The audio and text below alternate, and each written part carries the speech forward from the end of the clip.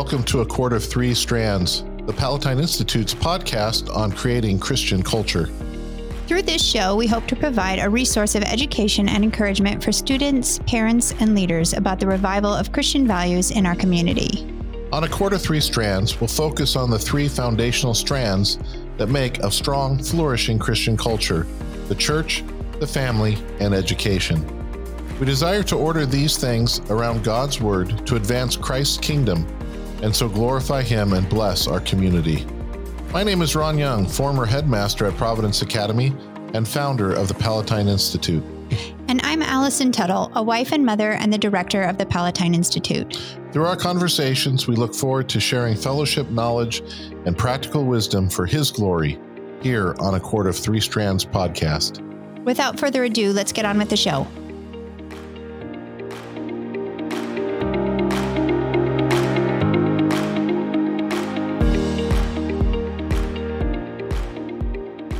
Well, hello, everybody. Welcome back to A Court of Three Strands. I am here with a special guest. Allison, my co-host, is not here.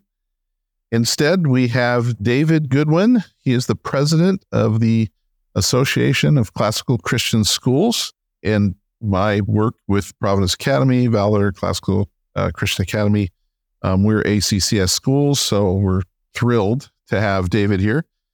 He's also co-author with a New York Times bestseller, Battle for the American Mind. It was number one on the best-selling list for 4 weeks and on the list all summer, right? 14 weeks? Last summer, yeah. Last summer. So excellent. Welcome, David. Thanks for coming. Well, it's my pleasure to be here. Yeah. And when I say he's here, he's like here in studio with me. David's out here to speak at the Ray Kern Memorial Symposium at Providence Academy, and so grateful that he was able to come out and gracious enough to give me some time to chat. So, it's my honor. Well, there you go.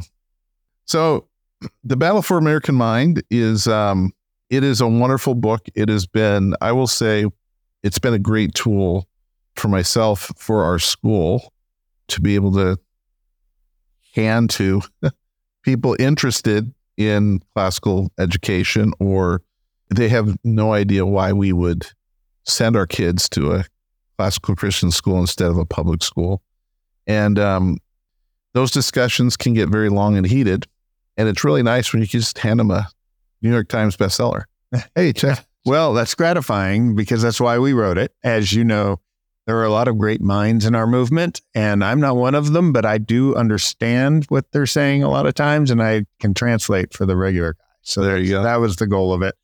Pete is also great at that. He's very good at making things very accessible and interesting, and the book flows that way. Yeah. So Pete Hegseth is the other co-author, and because everyone knows him from Fox, he's above your name on the book. Well, yes. And he's the foil. I'm the foil, and he's the... There you go. He provoked the questions and had a lot to contribute in the way of culture and what's going on in our world. And he lives that every single day, being on Fox all the time. Yeah. It was a good partnership. So what we thought we'd do is kind of go through what the book is arguing, and then we'll talk a little bit more about the ACCS in particular and other things that might pop into my head. How's that sound? Sounds great. So what happened to American education? Like, you talk in the book about about paideia, and that there's an American paideia and something went wrong. Explain that.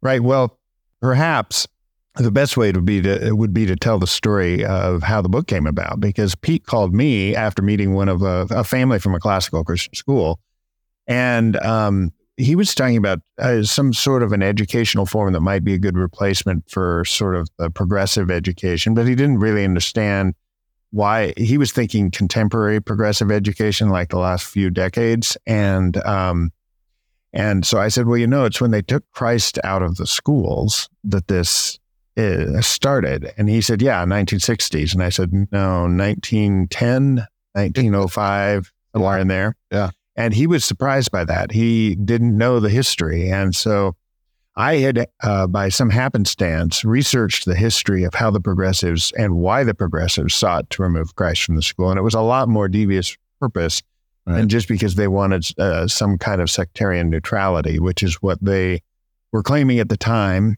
Right. We're a melting pot nation, I put the air quotes on that. And as such, we have to have a neutral education. That was sort of what they were promoting. But I found out through some research that wasn't what they were doing. What were they doing? Well, they understood a concept called paideia, which we just talked about. I originally picked up on this in an essay that was written in the 1916 issue of the New Republic, which was the sort of flagship publication of the progressives and the progressive era. So for those who remember their history, progressive era is roughly the first 2 decades of the 20th century. Yeah. So in this publication, there was a debate going back and forth, ironically, between both progressive factions who were trying to remove God from the school. And the debate was over a particular lab school that they had success with in Gary, Indiana, and then they were trying to move it into New York City. Well, New York City, because of its diversity and what have you, had successfully marginalized or removed Christianity for the most part by that time anyways, and this was 1905, 1910, somewhere in there.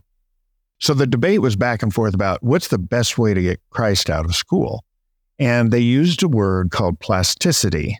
Said we have no right to lock the plasticity of a child into place at a young age. And so I thought that's an interesting word. I want to read this whole article, and I went to the library to try and find it and to figure out what they were talking about. And that's when I discovered paideia. Okay. So what is paideia then? Paideia is an ancient concept. It actually is a name, a word that was given to the education of a child by the Greeks. And it was identified by the Greeks as so many things were as they sort of pondered what it meant to be a human.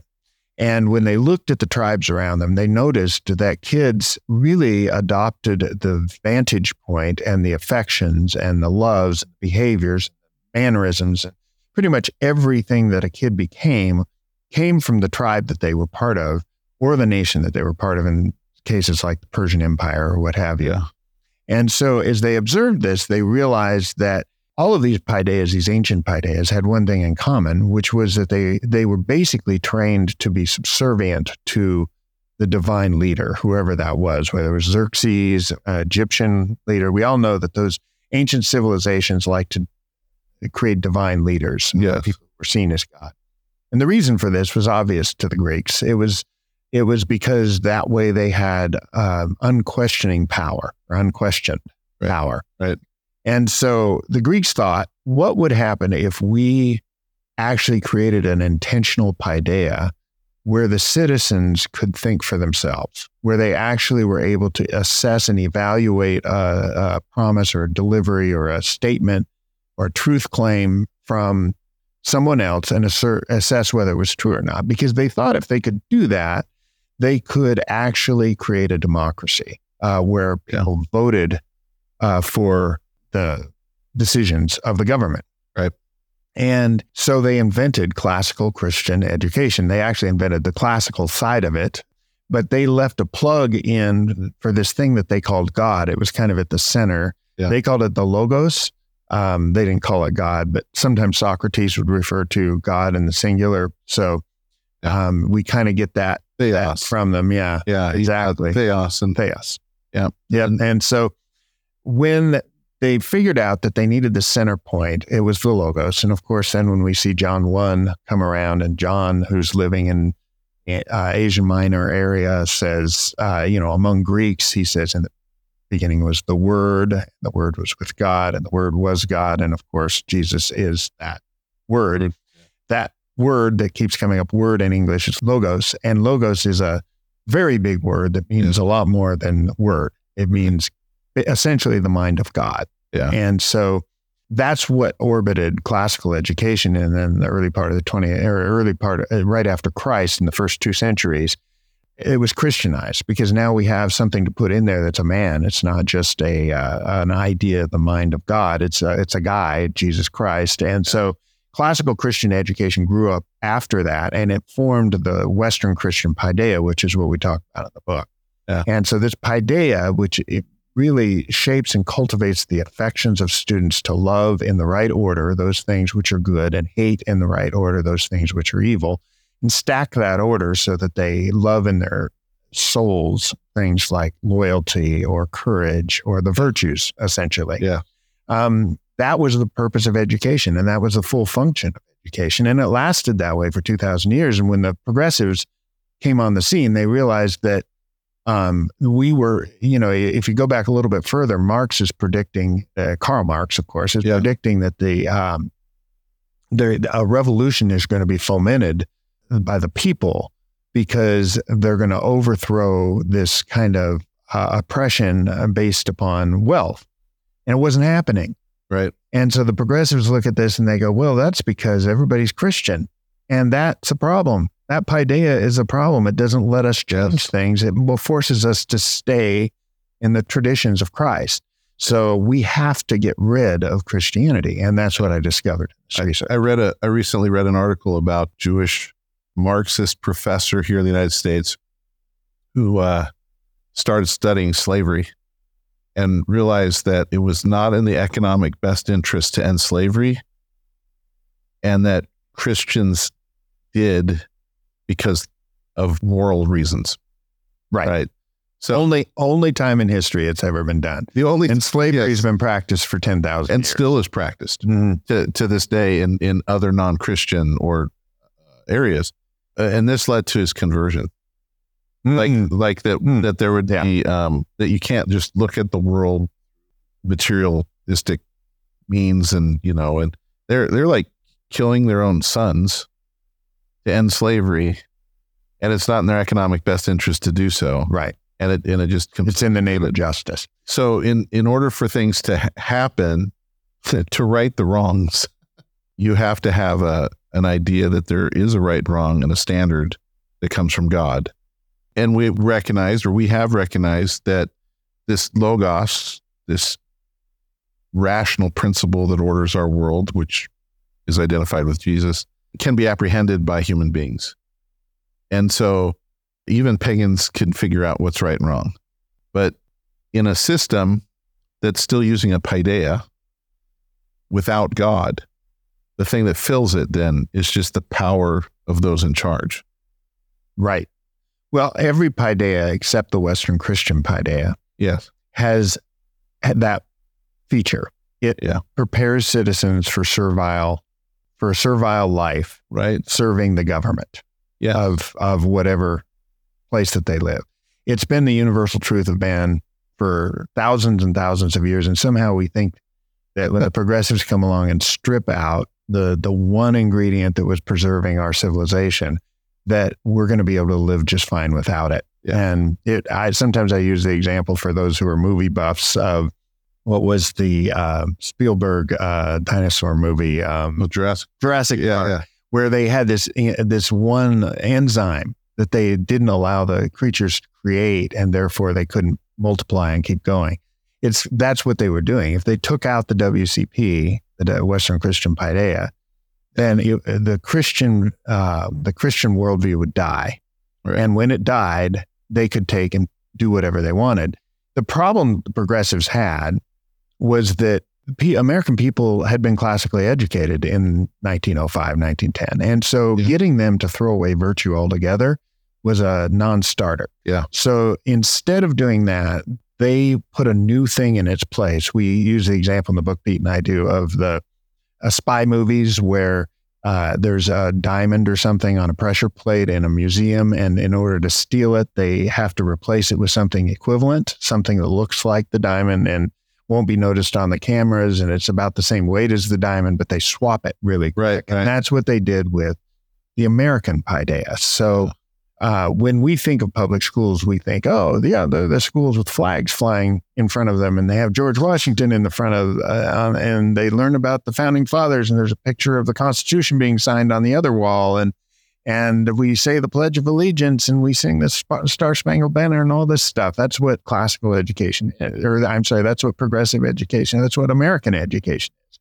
Well, that was all interjected for the most part by the progressives between 1880 and about 1920. Right. And they even wrote the Pledge of Allegiance. It was called the Bellamy Salute at the time. And this was caught Pete Hegseth of Fox when I told him this. He, what? Pledge of Allegiance? There's nothing more American than that. I said, no, that's why they wrote it. They wrote it to replace the Apostles' Creed. Yeah. Because they couldn't have kids reciting a creed to Christ. They wanted them reciting a creed to the country. And so Francis Bellamy is the guy who wrote it. It had an interesting salute that went along with it. You didn't put your hand over your heart. You put your hand in the air like the Nazis. Yeah. So in 1942, the U.S. government pulled that out. And then, of course, Eisenhower added under God later. And that is our current Pledge of Allegiance. But other than that, that was part of the progressive takeover because they wanted to replace on this pressure plate Christian paideia and the virtues that tied to it with American paideia and the virtues that they assigned to it and those of nationalism, those sorts of things. Yeah. Man, they've done a really good job. Well, yeah, because if you do that, America's a great thing. Yes. But America is not God.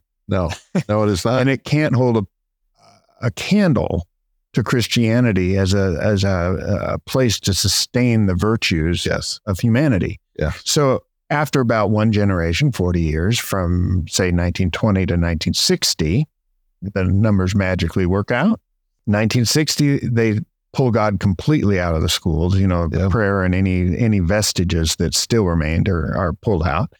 And now 40 years after that puts us at about the year 2000, so two generations. In that time period, they replaced the American paideia, so they started taking down the flags and the quitting the Pledge of Allegiance, and they put up in its place cultural Marxism. Yeah, this whole nother ethical system that has virtues that are pseudo virtues. They aren't real, right? But they are explaining exactly why after the year 2000. You look out in the streets and look at what young people are protesting. And we shake our heads as a little older generation and go, what they're promoting Hamas en masse? Yeah. I mean, why? That's silly. Or they think that looting is a virtue. Right. If the right people of the right color do it, right? It makes no sense. We can change our gender. I mean, nothing makes sense anymore because when you take that center piece out, and at least the Greeks knew that they didn't know what the Logos was, but they knew that they needed it. Yes. Now we don't think we need it because individuals are God. Yes. No, it's crazy. I had a conversation with someone about something they posted on Facebook, which was a pro-Hamas type of thing. And he basically told me that if you don't side with the oppressed, you're siding with the oppressor. Yeah. As if that was some sort of intellectual thing that was like got you. And I said, well, no, there's sometimes the people with power do good and the right thing. And sometimes people that don't have power do very evil things, such as murdering and raping, but try to talk to them in terms of morality was like he had no idea what to do with it because that's not how they've been taught. Like it's if you're the oppressed, you do no wrong. If you're the oppressor, you do no right, and it's the job to overturn. It's just Marxism, and it's a crazy way to look at the world. And it doesn't seem to be going well. No, well, it's interesting you should bring out. I'll tell you a little story. So prior to the book releasing, of course, I had never written a serious book before. So if you call that serious, I don't know. I was watching the New York Times list and watching the Amazon list before the thing released to see what kind of books were winning, rising the list. And one of the things that was an anomaly, if you look at Amazon's, their list is basically just sales. And of the 100 top books, there's almost no, at the time anyways, there were no real classics in that list. They were mostly new books, new releases, the things you would expect. One that rose up to number 6 in the time I was watching was Orwell's 1984. Now, of course, this was in right after the George Floyd incident and in that time period, in that block right there. So I'm tying this to what you just said about your friend and his categories of oppressor, oppressed. Yeah. Orwell, somehow you and I probably read it in school, but I don't think they're reading that anymore because it's like a narrative for our times, especially if you don't have time to read the whole book. Just go to the back. There's an appendices in it that he wrote called Newspeak, and it just describes what Newspeak is. And basically, it's the idea that these people create words and they pour meaning into them and they create categories. And so if oppressor and oppressed are turned into evil and good, and then you put a categorical block around each of them, now you've got it's a judo hold on the mind. Yeah. People are forced to think in your categories. And if you're forced to think in oppressor oppressed categories, you will see the world as though everything is an oppressor oppressed thing. Now that replaces what? Good and evil. Yeah. Right? Oppressor oppressed is an individually, it's for somebody who worships the individual. Yeah. Each individual is either oppressed or they're oppressing. Yep. If you're a Christian, you should be looking at good and evil. These things are outside of us. They tie to the eternal. They tie to Christ and to God and the whole economy of Christendom. Right. And there's your fundamental difference between Christian education and secular education. One makes categories around oppressor and oppressed, and one on good and evil. So watching a documentary recently about homelessness, and that you hear things about it being, it's homelessness or it's a mental health crisis or what have you, and it's a lot of it's drugs and things happening there. But in the documentary, they were talking about, it was San Francisco in particular, and like how wrong it was. There was some in it. There's a girl who was bleeding and suffering, and they called 911 or something. They came and they treated her wound and then just left her in the street. And the idea was, well, she has a right to be there. And how dare you demand, anything other than her right to remain there. And then everyone else in their mind is going, what kind of sick and twisted society do we have that we would leave people in the street? It turns the Good Samaritan on its head. It does. The story of the Good Samaritan. It's wicked. So they have a morality, and it's just weird. Okay, and I'm just going to add one more thing to this. So one of the things that I have been coming to realize, David, is this: the generation coming up through public schools, Gen Z, they eat, sleep, and drink it. They breathe it. It's on social media. It's everything. It's their paideia. And they don't know any better, right? And so I've been trying to have discussions with young people, and I get very frustrated. And this is why my kids tell me I can't be on Twitter. I'd be really good at it. But the idea is, though, they're lost and they need help. And one of the things that I'm learning is that when I feel like I'm asserting just obvious truth, they don't believe it.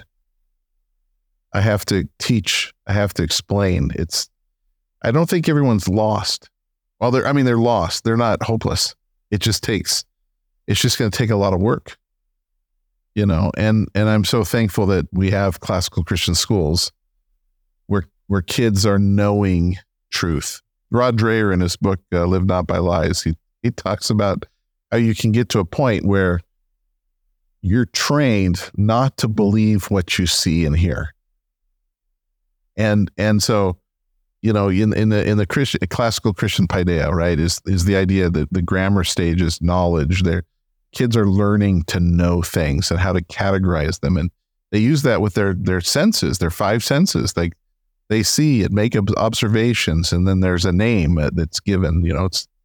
It's our priesthood that we receive from Adam, right? This is what we do. We can see reality, we can give it a name, and we can categorize these things. This is knowledge and what the whole current idea of the public school system is not that at all.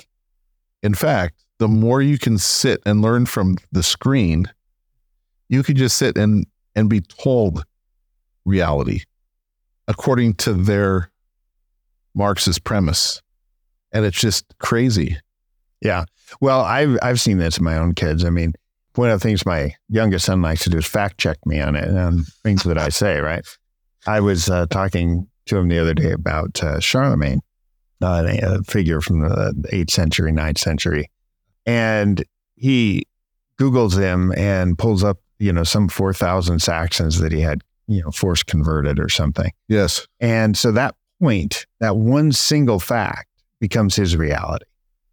The whole story of Charlemagne's life is lost. Oh my goodness. There's no narrative in which to contextualize the particular fact. They just get all these facts and they have no ability to say, wait, there might be a story behind this, and the story might tell us the truth better than the facts do. A couple things about that Charlemagne story. Number one is the Saxons' worldview is that their God was just overpowered by Christ.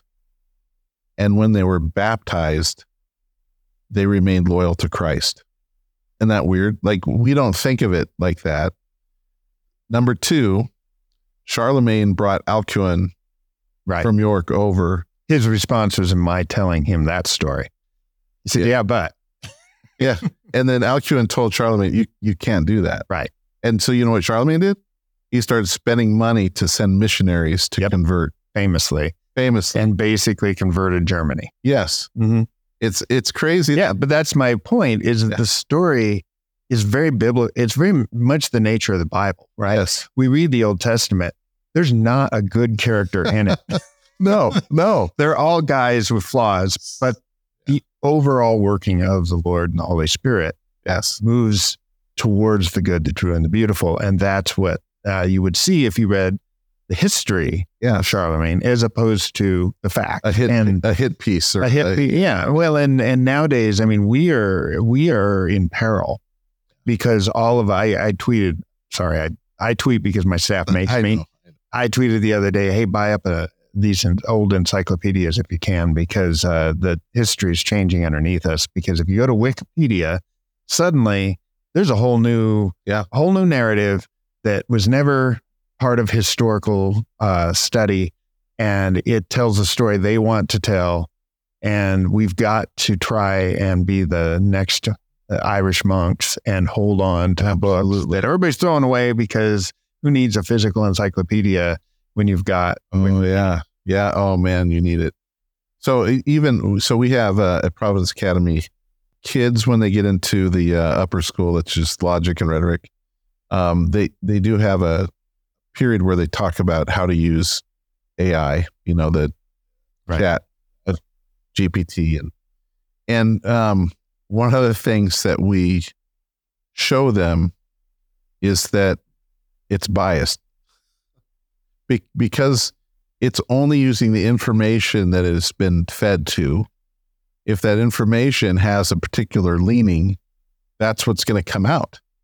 So it is, in my doing research, because I use it all the time, but I in doing some research and I'm seeing the things that it's saying or warning me about, like it'll give you warnings, like you shouldn't talk like or about this or something like that. And anyway, it's a very progressive leaning. How about if I give you a homework assignment for your next podcast? Yeah, what you should do is go pull a Socratic dialogue. I don't know, the Euthyphro dialogue, Meno, something like that. Yeah.